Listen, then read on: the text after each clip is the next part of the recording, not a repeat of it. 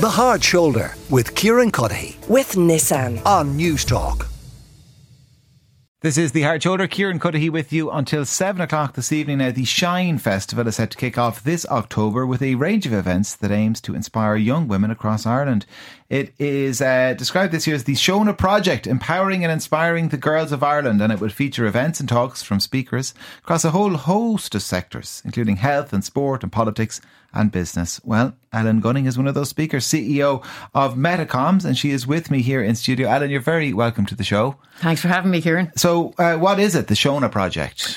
Well, the first I heard of the Shona Project was when Tammy Darcy approached me. I had spoken at the Tech Founder Conference, and she came up to me afterwards and said, myself and the team wondered, would you do a video interview for the, not the Shine Festival, the Shona Project? And I said, okay, love to. What is the Shona Project? And apparently she set it up in memory of her sister, and it's to empower young women, specifically girls at TY stage. And what they do is a series of videos. Very clever. When she did a video interview with me, she said that the structure of the video is that she knows what she wants to talk to you about, but then she sends it to the schools, so all of the TY schools can access this range of videos, but they'll flag it and say, so this is Ellen making these 3 key points. So these are things that your students need to pick out of it and debate, which is very clever. I did the video, really enjoyed it. And then she came back and said, would you do the Shine Festival? And a bit like you, I said, cool, yeah, what's the Shine Festival? And the Shine Festival apparently attracts 2,000 TY girls. It's girls, not girls and boys. So 2,000 TY female students every year, and about another 4,000 who join online. And it's all about trying to open up a world of opportunities to them, just trying to make them look outside the box and think of what they might want to do in the future, without following a straight path and thinking, I only have 1 or 2 or 3 options. So what was your message for the TY students? So I'm speaking to them on the 11th of October, and my message is basically that I've spent my life doing things I love doing.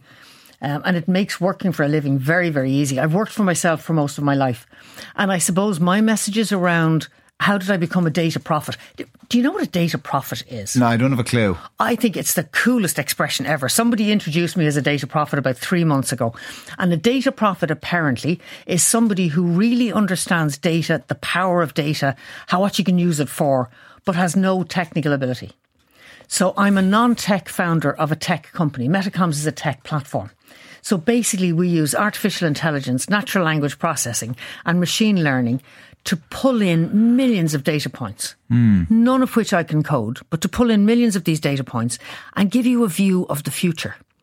So what I'm talking to them about is the fact that I formed a tech company based on my previous role in public relations, not on my technological ability. And that the range of people, tech, when you think of tech, you think of STEM and people actually studying STEM subjects. And my message really is that if you don't study STEM, absolutely nothing wrong with studying STEM. It's a great idea. But if you don't do it, you can still have a role in a tech company, because we still need researchers. We need UI, UX people. So people who can actually design, when you come onto a platform, what's the easy... You know when you swipe something and it doesn't work properly and you go, oh, I hate that. Yeah. There's a genius who says you need to swipe this way and then it brings you to that button and then you do this. And it's a whole skill in doing it. And that's not a tech skill, but it's a visual design skill, but it's a crucial one for anyone in a tech company. And you also have all the coders. And then you have the likes of our chief technical officer, who doesn't code, but her job was to take effectively my idea. So my background was in PR.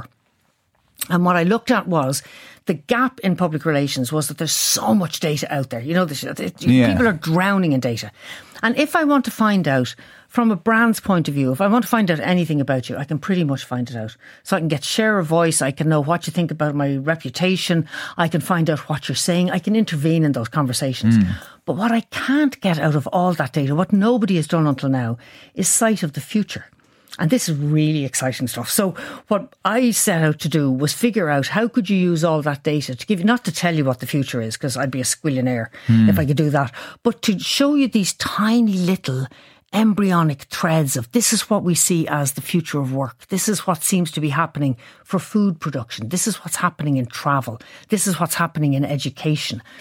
And to do that, I literally designed, this is how I want it done, and then brought in a tech team.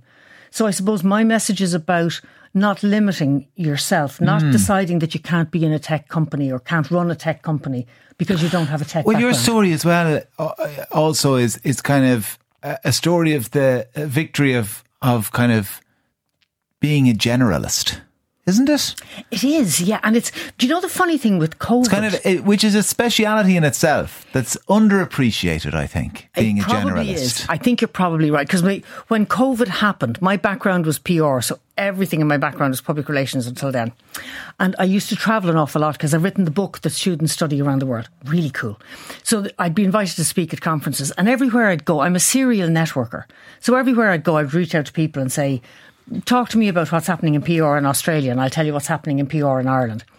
And when COVID happened, I stopped and thought, so what am I actually learning from all of this? And this is where the generalist came in. It was like, what's the big challenge facing PR? And I started off thinking it was around data and aggregating the information. And I thought, that's too boring. I couldn't be bothered figuring out a way of aggregating information. Somebody else can do that. That's a techie job.